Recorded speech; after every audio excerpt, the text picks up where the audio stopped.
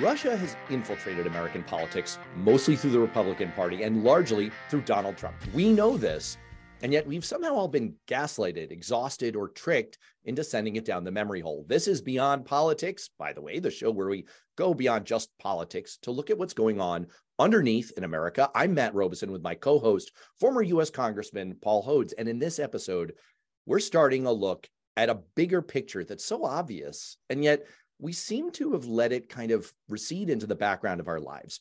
We're going to look at this in a bunch more upcoming podcasts and videos on the Blue Amp channel on YouTube and in other media. But today, we want to begin at the beginning with a set of facts that are a matter of public record, but I bet you've forgotten about them. I have to admit, I did too. By the end of this, we hope we've reminded you of how the KGB began recruiting Donald Trump in the early 1980s and about how all of his behavior since then confirms that whether he's aware of it or not, he is very much an asset of Russia, and how he created a conduit for Russia to manipulate and control senior Republicans. I was reminded of all of this in reading a fantastic Substack article from Greg Olear called Prevail. You can find it and his awesome podcast, by the way, also called Prevail, on Substack or wherever you get your podcasts. 2 years ago, as we record this, almost to the day, Greg wrote an article on Prevail called Trump, Cower, Moscow. See what he did there? The subhead reads, the KGB began recruiting Trump in the early 1980s. The prevailing evidence in his behavior shows he is owned by Russia. Why are we still not talking about this? This has become so relevant again right now because of the recent arrest of former top FBI official Charles McGonigal, the special agent in charge of counterintelligence in the FBI's New York field office, because he went to work for Putin right-hand man, Russian oligarch Oleg Deripaska, directly tied to Russian intelligence and Paul Manafort and the Trump campaign. So we're learning more and more about how the explosion of evidence of Russian infiltration of our politics in 2016 and 2017 was just a tip of an iceberg that goes very deep and is very much still with us today. So let's understand where all of this came from. Greg, so happy to have you on the show. Hey, thanks so much for asking. You write in the article that I referenced at the top there that there is a ton of reporting about how the KGB started a long game of cultivating Donald Trump as an asset, going back almost 50 years. Tell us about that. Okay, before we get started on that, just to bring it to the surface here, I feel like with a lot of this stuff, there's so much there and we get lost in the weeds so much that sometimes the things are very obvious and in our face. So before we go back to 1980, let's start he fired Comey, Trump did, right? He fired Comey because Comey was investigating the Russia ties. And the day after he fired Comey, he let two Russians into the Oval Office. Kislyak and Lavrov was laughing with them like they were old buddies and bragging about how he was off the hook now with the Russia thing because he fired Comey. And then he replaced Comey with Chris Wray, his handpick. So basically, he fires the guy that's in charge of investigating him and replaces him with his choice for the guy that will now be investigating him. And Chris Wray is another guy who, when he worked at the law firm that he worked for, this boutique law firm, the law firm's largest client was Gazprom, which is the Russian state's gas and oil concern. So you have, he's in the Oval Office with two of Putin's best friends laughing like they're like at like they're a college reunion or something. This is really obvious. I remember that picture. I mean, I remember seeing that picture. We talked about it, Robison. We talked about the picture. We talked about the firing. We talked about it, but Greg has really put his fingers. It is like all of this stuff. I'm actually glad you started there because like all of this stuff, it does have this quality of like, okay, you've been caught in a spotlight, red-handed, stealing from, I don't know, an electronics store. And so what you do is you go to the police and you say, okay, I was stealing just now. I was taking things that don't belong to me that are valuable, you see? And it's like, you're almost trying to camouflage yourself in the very inane obviousness of what you're doing. All right, go ahead. I mean, it's stunning. I think that's part of it. And you referenced the photo, the famous photo. That photo is from the Russian press services because Trump did not allow the US press service to take any pictures that day. Oh my God. It's a red flag with a hammer and sickle on it. You know what I'm saying? So not just a red flag, but Trump has been consistently since at least 1980, sympathetic, shall we say, to the Soviet Union and now Russia and all of those forces. In the piece, I reference reporting by Craig Unger, who wrote this book called American Kompromat, which I think everybody should go read. You guys should think about having Craig on your show because he's terrific. But he wrote in American Kompromat. He has a great source, Shvets, who was worked for the KGB and was, I believe, based in Washington. So a high-ranking KGB guy during the 70s, early 80s, and knew what was going on. He defected and wound up going into business with good guys working in the US. So we know he's on the up and up now. He's been working with us for a long time. And he said it began in 1980 with, at an electronics store in New York City, where Trump was going to buy TVs for his whatever hotel he was building. And he went to this electronics store that was known to be, or thought to be, like a hub of Soviet intelligence operations. So since then, they sort of targeted the guy, and it never really stopped. Right. In 1987, before that, in 1984, I believe, his Trump Tower starts selling condos to known conduits to Russian organized crime figures. This is also Craig's reporting. And not technically, I guess, illegal, but at the time in the mid 80s in New York City, it wasn't common for shell companies to buy condominiums. Trump was one of only two people that did it, that allowed it. And, because the money's coming in from crime, and a lot of people at that time didn't want to deal with that. But Trump preferred, according to Craig and these other sources, to deal with crooks because they weren't going to sue him. And they had the cash, it was good for him. So he did this throughout the 80s. In 1987, after meeting somebody at a chance thing, he's sitting next to I believe it was the daughter of the ambassador to the US from Russia, winds up going to Moscow with Ivana, his first wife, who, is from Czechoslovakia, whose parents were hardline communists. So God knows what that was all about and why she, if you look at her history of coming to the United States, it was suspicious, let's say. It wasn't the usual kind of thing. And going back as far as 1977, Czech intelligence, which would have been sharing their intel with the KGB as allies, as all the Eastern Bloc countries did at the time, they were surveilling the Trumps, including in New York, Anna and Donald. So there's a link here. They've been the KGB radar for a long time. Yeah. And he goes to Moscow in 87. He stays at whatever the fancy hotel is there. It's obviously bugged and all this stuff. Who knows what he was doing, and immediately comes home and announces he's going to run for president in 1988. He forms an exploratory committee.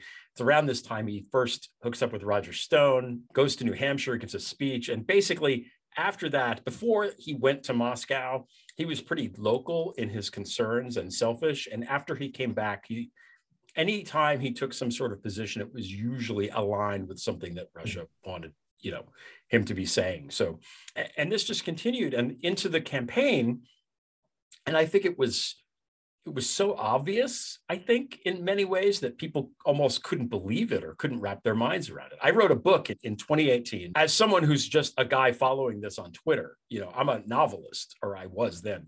And I wanted to write a book that just explained what the deal was with Trump Russia to anybody that might want to know. And I tried to write a short, quick kind of overview of what we knew. It's called Dirty Rubles, and it came out, it's 5 years old. So it's 5 years old. But I traced, just wrote down all of these links between the campaign and high-placed Russians.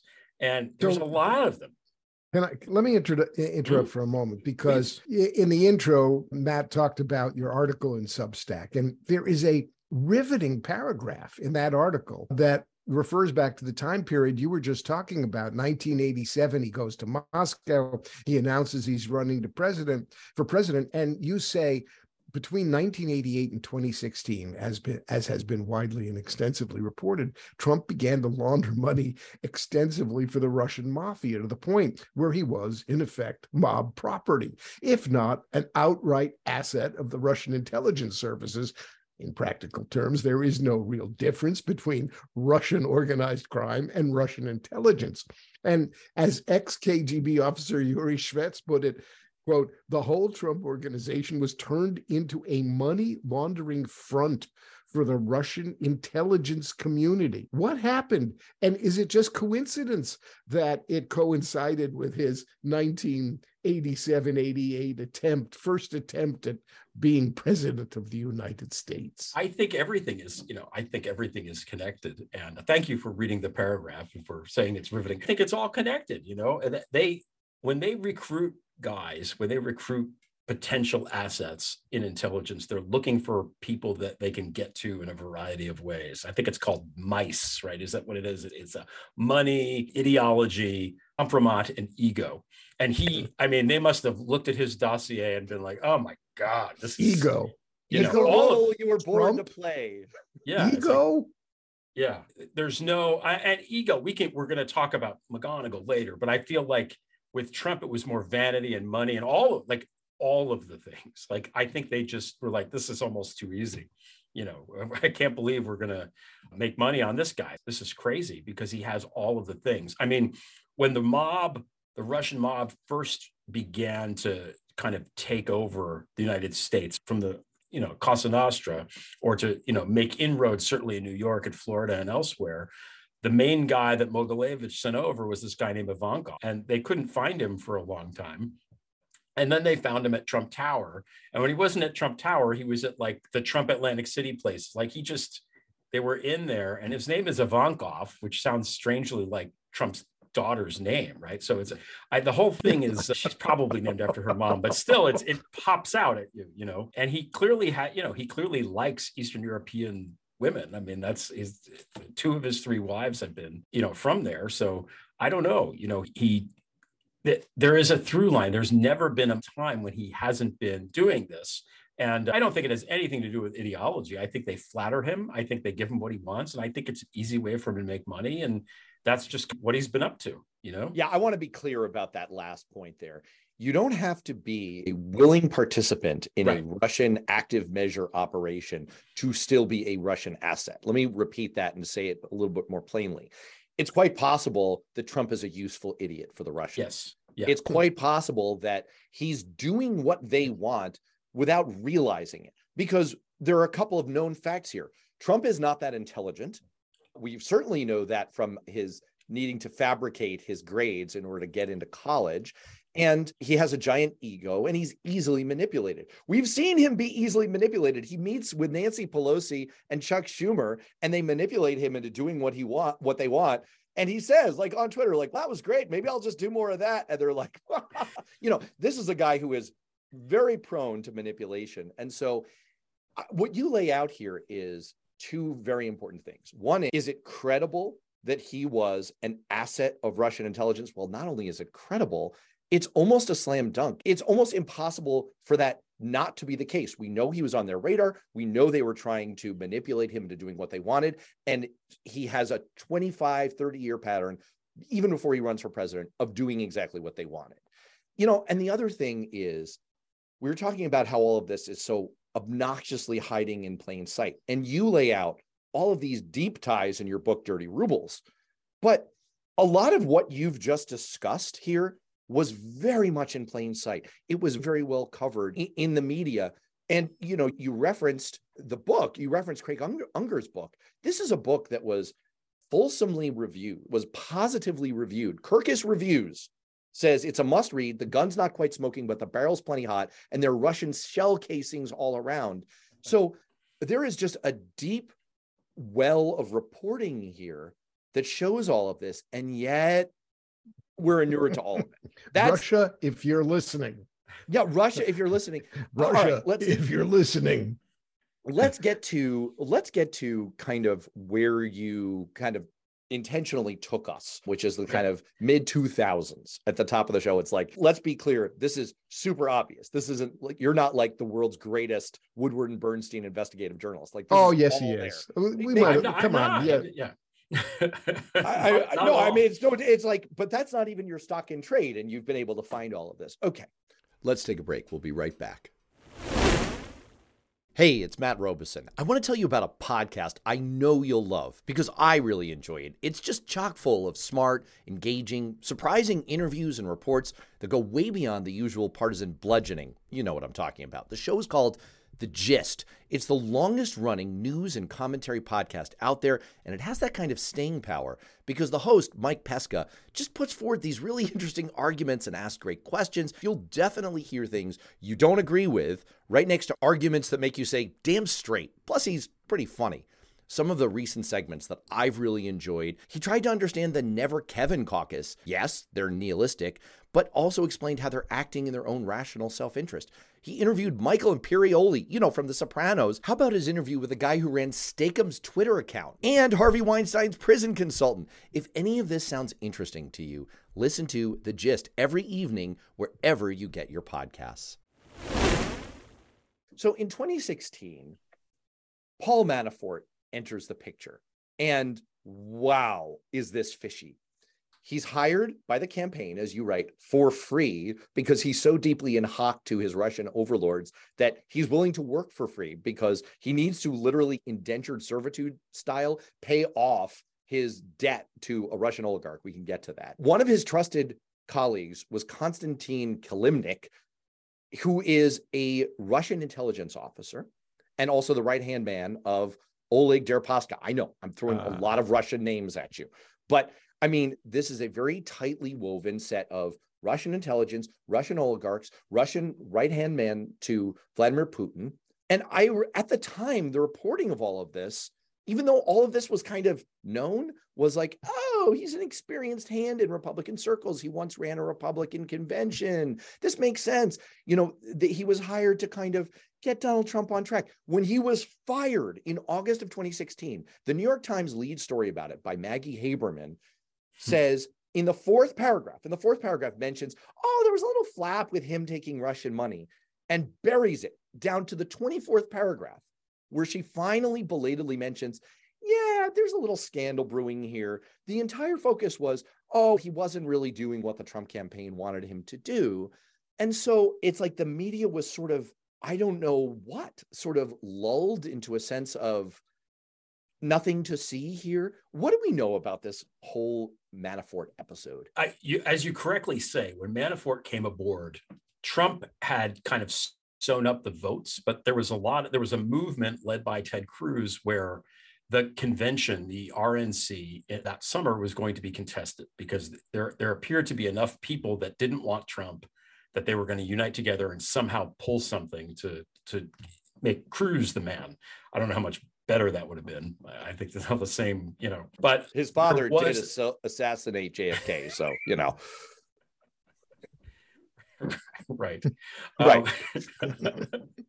So Manafort, as a much younger operative, did preside over and manage the RNC, and I think it was 76, which was a contested convention with Ford and Ronald Reagan. So he had experience, like real experience doing this, which no one else really did. So it did make sense from a media narrative perspective to focus on that. Now, and there were like articles about, hey, maybe he's been working for some scummy guys around the world, because he and Stone and Black basically invented that whole thing. Let's lobby for these dictators and these oppressive regimes. We'll just take the money and that's what we'll do. I mean, they kind of almost invented that. Good business. Yeah. I mean, come on. Evergreen. Follow the money.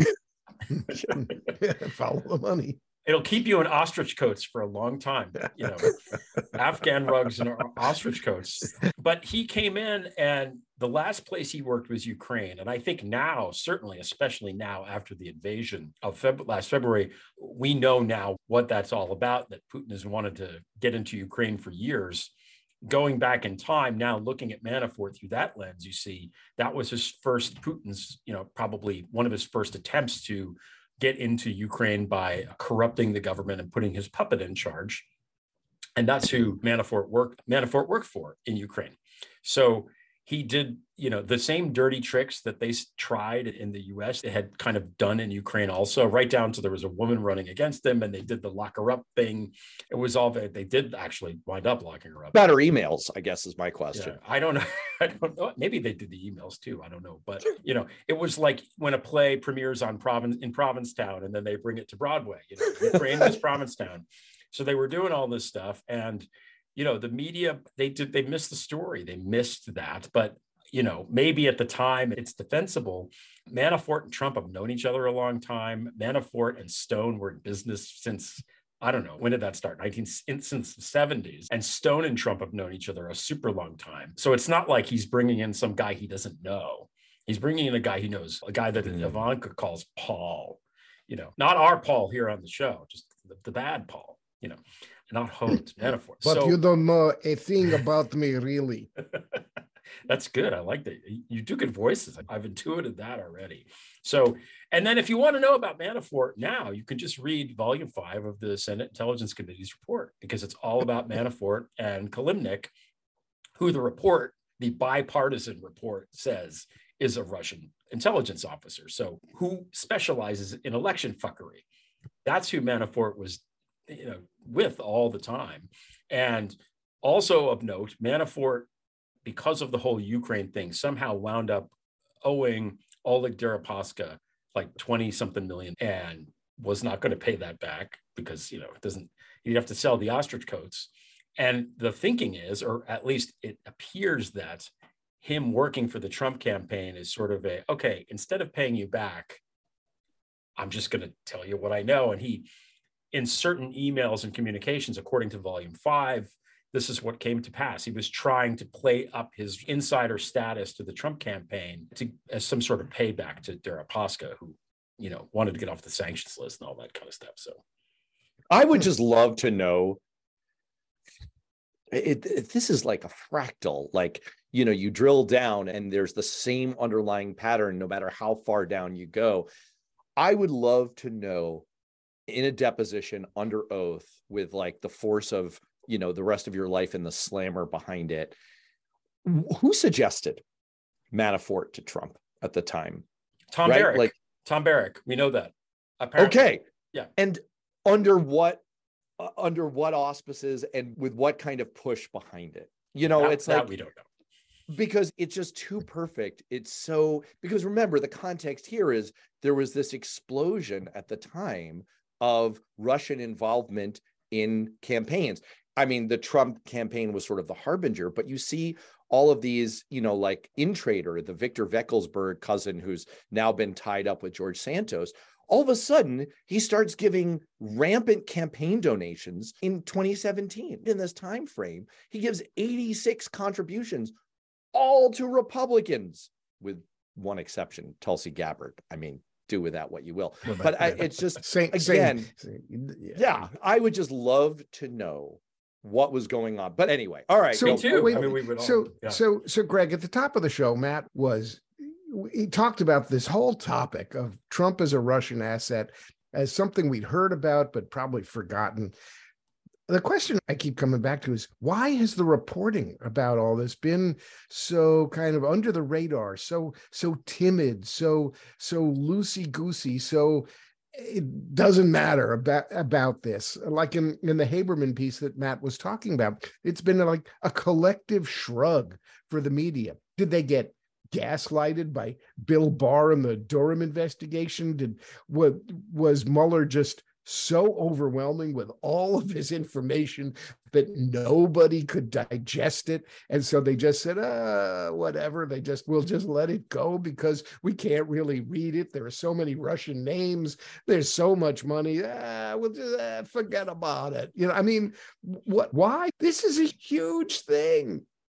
It's a huge thing. It's a good question. And probably the fate of democracy depends on the Fourth Estate doing its fucking job. But it's a very good question. So, oh, yeah. Oh, by the way, it's just the fate of democracy. Don't worry about it. What you just did? You just did Ben Bradley at the end of the movie, All the President's Men. Nothing's on the line here except for, the fate of America, the presidency, and the U.S. Constitution.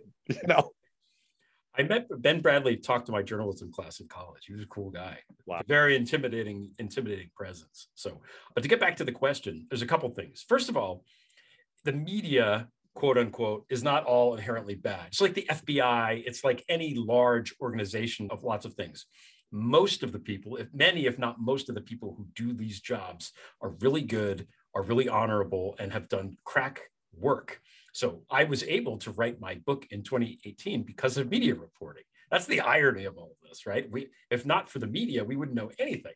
But how do they the thing that the media always sucks at, always historically, because of the way that, if it's a newspaper, back in the day, it was every day.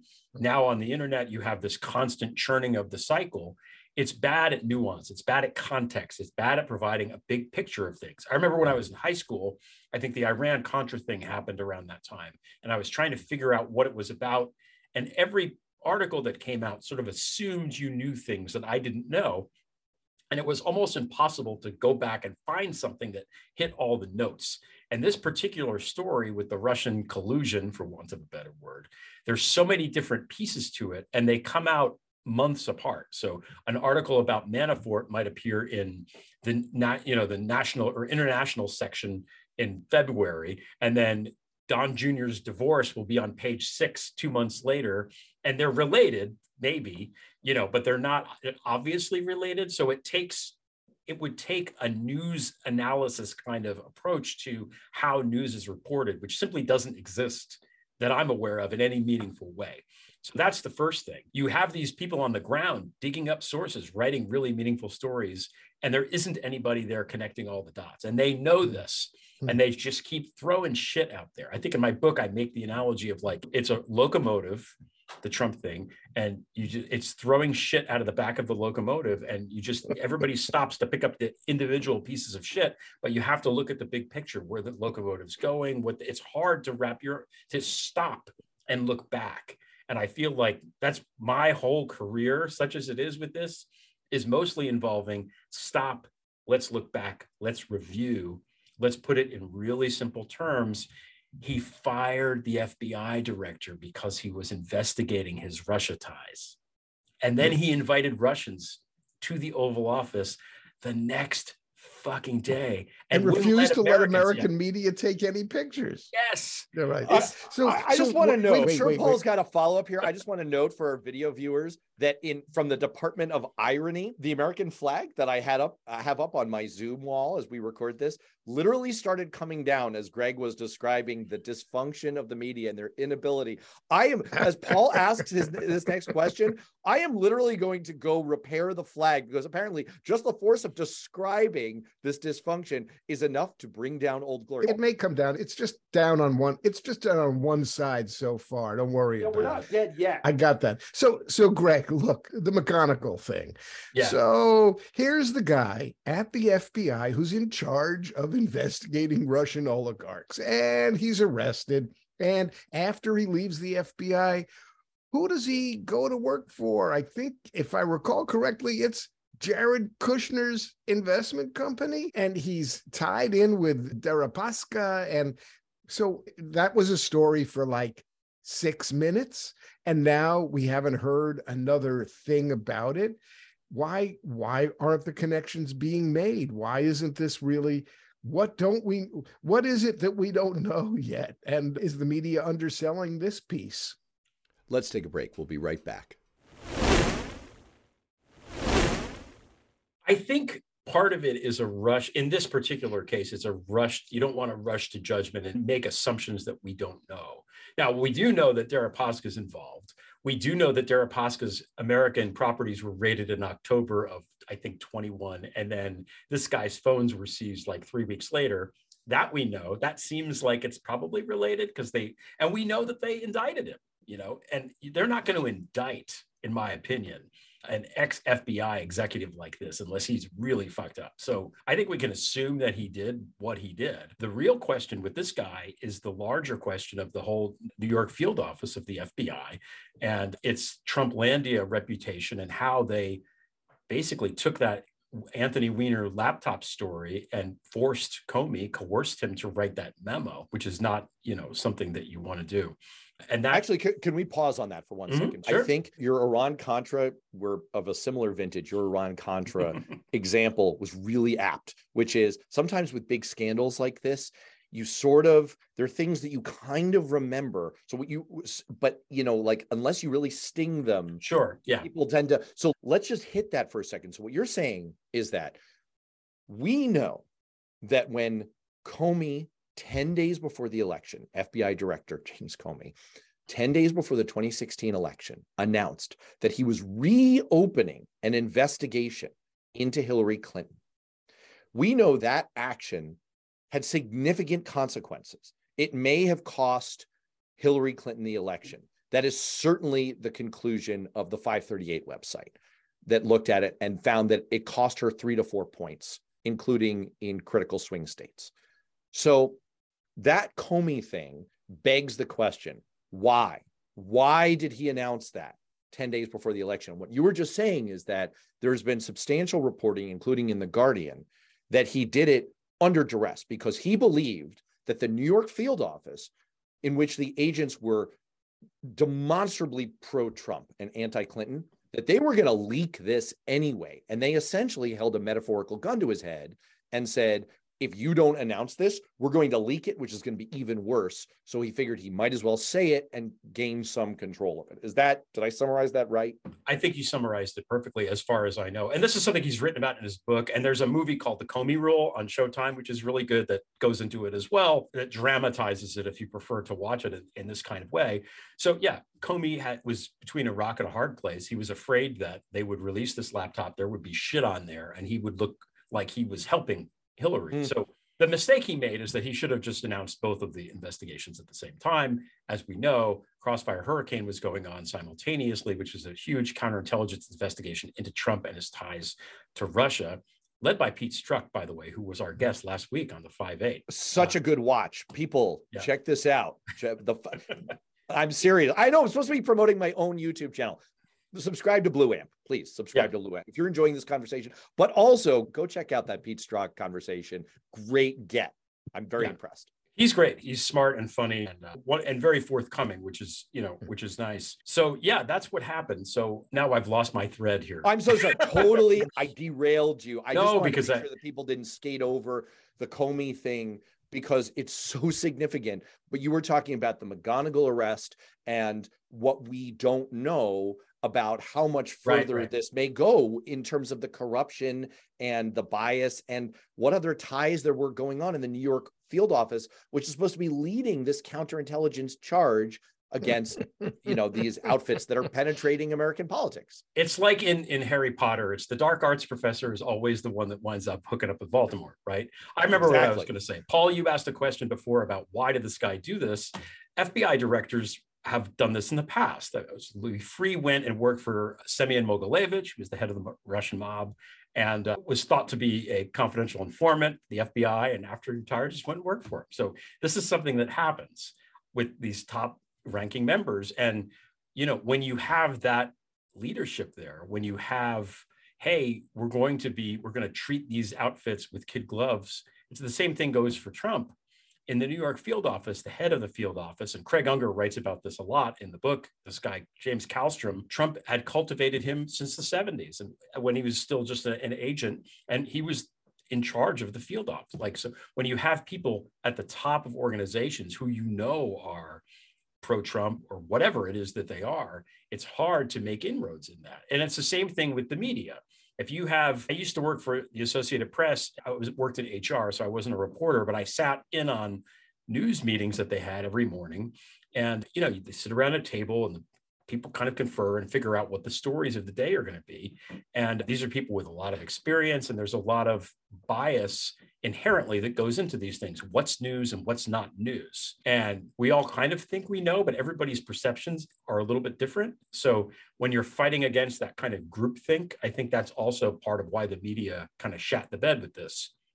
The groupthink is that Trump was a clown. He's this reality star. He's kind of a buffoon. He's not really dangerous. Aha. It wasn't. This is a guy whose second generation money laundering guy, whose father was mixed up in the crime families in New York City, and went into the family business and only got the TV show because he ran out of money.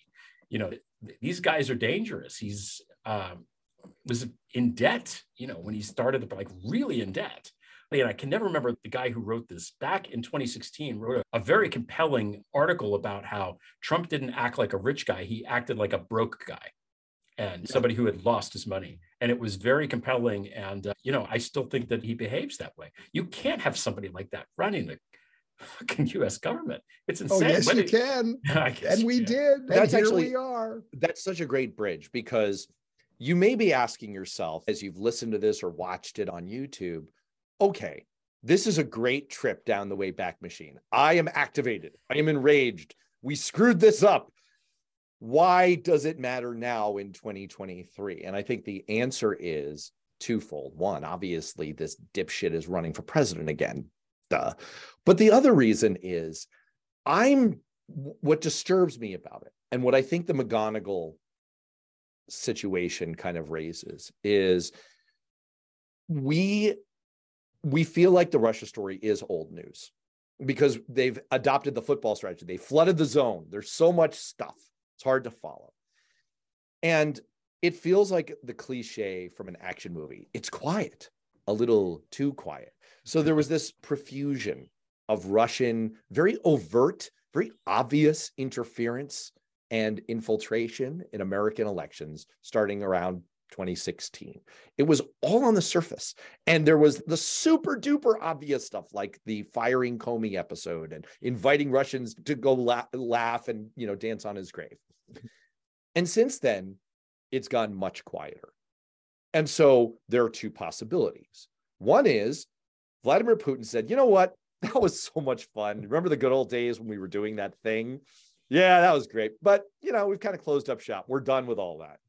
The other possibility is the super duper obvious one, which is they're still doing all this stuff, but they've learned something and they're being more covert about it. And even then, there's still stuff seeping through, like the fact that, and I don't know how I didn't put this together until recently, but there's been so much reporting on the Wagner Group, which is the paramilitary unit that's essentially leading the Russian fight in Ukraine. Just put on the terrorist list. Just sanctioned. Exactly, Paul. Exactly. And it's run by a Russian businessman who's actually a caterer by trade, Evgeny Prigozhin. You should try his borscht. He makes great borscht. It's really something. You never know what's in the borscht, but he's excellent borscht. Yeah, I'll tell you what's in the borscht. He came out and said it. He said the quiet part out loud. He was quoted by the Associated Press November 7th of 2022 saying that he's openly bragging, oh, yes, we're still interfering in U.S. elections. I'm the guy who's leading it. And so you have this Russian invasion of Ukraine, and the same guy who's leading the military operations there has also been tasked by Putin to lead Russian attacks on U.S. democracy. So we know it's all happening. I guess that brings me around in a very long-winded way to a question to you, Greg, to kind of wrap up on, is I am worried about not what we know, but what we don't know. How worried are you about the amount that we're not seeing? These are all good points. I'm glad you brought all this stuff up because I had jotted down notes that you touched on some of the things. First of all, let's talk about Prigozhin, who's Putin's chef, he's known as. The thing about Prigozhin is that he's not a member of the government. He's basically a dude. He's like just a guy who has a business. So there's a remove between him and Putin. So if he gets caught doing something, Putin could say, Paul, maybe you should say it in your better Russian accent. I don't know what this is. I don't know anything about Mr. Prigozhin. Nothing to do with me. Occasionally... So Paul, as a former member of Congress, is essentially Evgeny Prigozhin because he used to be, but now he's not. He's just a private guy. But Prigozhin was never in government at all. And actually, unless being in prison counts as being in the government, which I don't think it was. So you have the one remove. Not like Paul. The other piece is the Ukraine piece, okay? And I think this is an easy thing for people to see, that what's going on there is atrocious. It's war crimes. It's horrors. I've written on my Substack about the similarities between, or the parallels between what Putin is doing in Ukraine and what Hitler did in Germany. And they're very eerily overlap, I think, to the point where Putin's doing it intentionally. But right now, it's a litmus test, I think, for people in the United States. Anybody that's watching our politicians, you can tell if someone's on the side of democracy or on the side of fascism based on what they say about the war.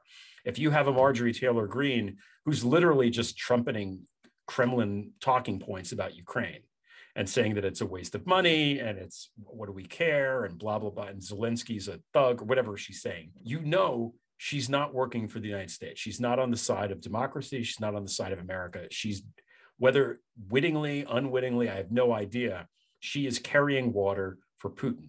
So it's very easy now, I think, where it wasn't in 2016 to look at these people and say, oh, You're saying I know this is bullshit. This is a Russian talking point. If you say something and you're a politician and then you appear on Russian TV and they're talking about how great you are, that's a bad look. You should know as an American, that person is not taking our side. So I don't think the war in Ukraine has any ambiguity to it at all. It's Russia invaded a sovereign nation, which you're not allowed to do. It's a violation of all international order, and got their ass kicked pretty quickly, and now is just trying to do as much collateral damage as possible. That's what they're doing. There's no justification for the invasion. Nothing that he's saying has worked. He's walked back and revamped the explanations 3 or 4 or 5 times by now. I think when Biden initially said, hey, Putin is going to do this on such and such a day, I think it blew Putin's mind that we were so up in his comms, and I don't think he's ever recovered. I think Biden, by the way, has done a wonderful job with Putin in Ukraine. I wish he is doing a better job with Putin here, but that will take, at least he's doing a good job on the Ukraine front. So back to your question is, am I worried? I'm definitely worried because the Department of Justice isn't arresting anybody. I mean, we know all these people committed crimes. How many crimes? Jared Kushner has killed 1 million people because of the pandemic negligence of the pandemic response. The media never talks about this. He's off in Qatar at the World Cup. Everybody's yeah. There's crimes that are being committed by everyone. Trump, he stole the classified documents. I get that the insurrection, trying to pin that on him, is complicated. Stealing shit you're not supposed to have is not complicated. I talk to lawyer friends and they're like, this is an open shut case. Anybody who just passes the bar could try this. It's one witness. Hey, FBI guy that searched the property. Did you find this stuff? Okay, you're witness. Like, there's no ambiguity to it. But Merrick Garland didn't want to do anything about it. Now we're waiting on this Jack Smith guy. I don't know what's going to happen. But if they start indicting people, we're okay. If they don't, then Trump is going to continue to do what Mogilevich has done in Russia, which is repeating the line, if I'm such a crook, if I'm such a bad guy, why have I never been charged with a crime? Greg Olear, I know we have to get you out of here, so let me leave people on this thought. If listening to all of this has been frustrating for you, if it's prompted the question of, how do we stop this? How do we put a spike in it? I want to go back to something Greg said a moment ago, which is the media in general is not all bad. As a matter of fact, they are a tremendous force for good. Even beginning to criticize them helped bring down the American flag behind me. And they will pay attention to what the public demands they pay attention to. And we can demand that with our actions, our eyeballs, and our attention.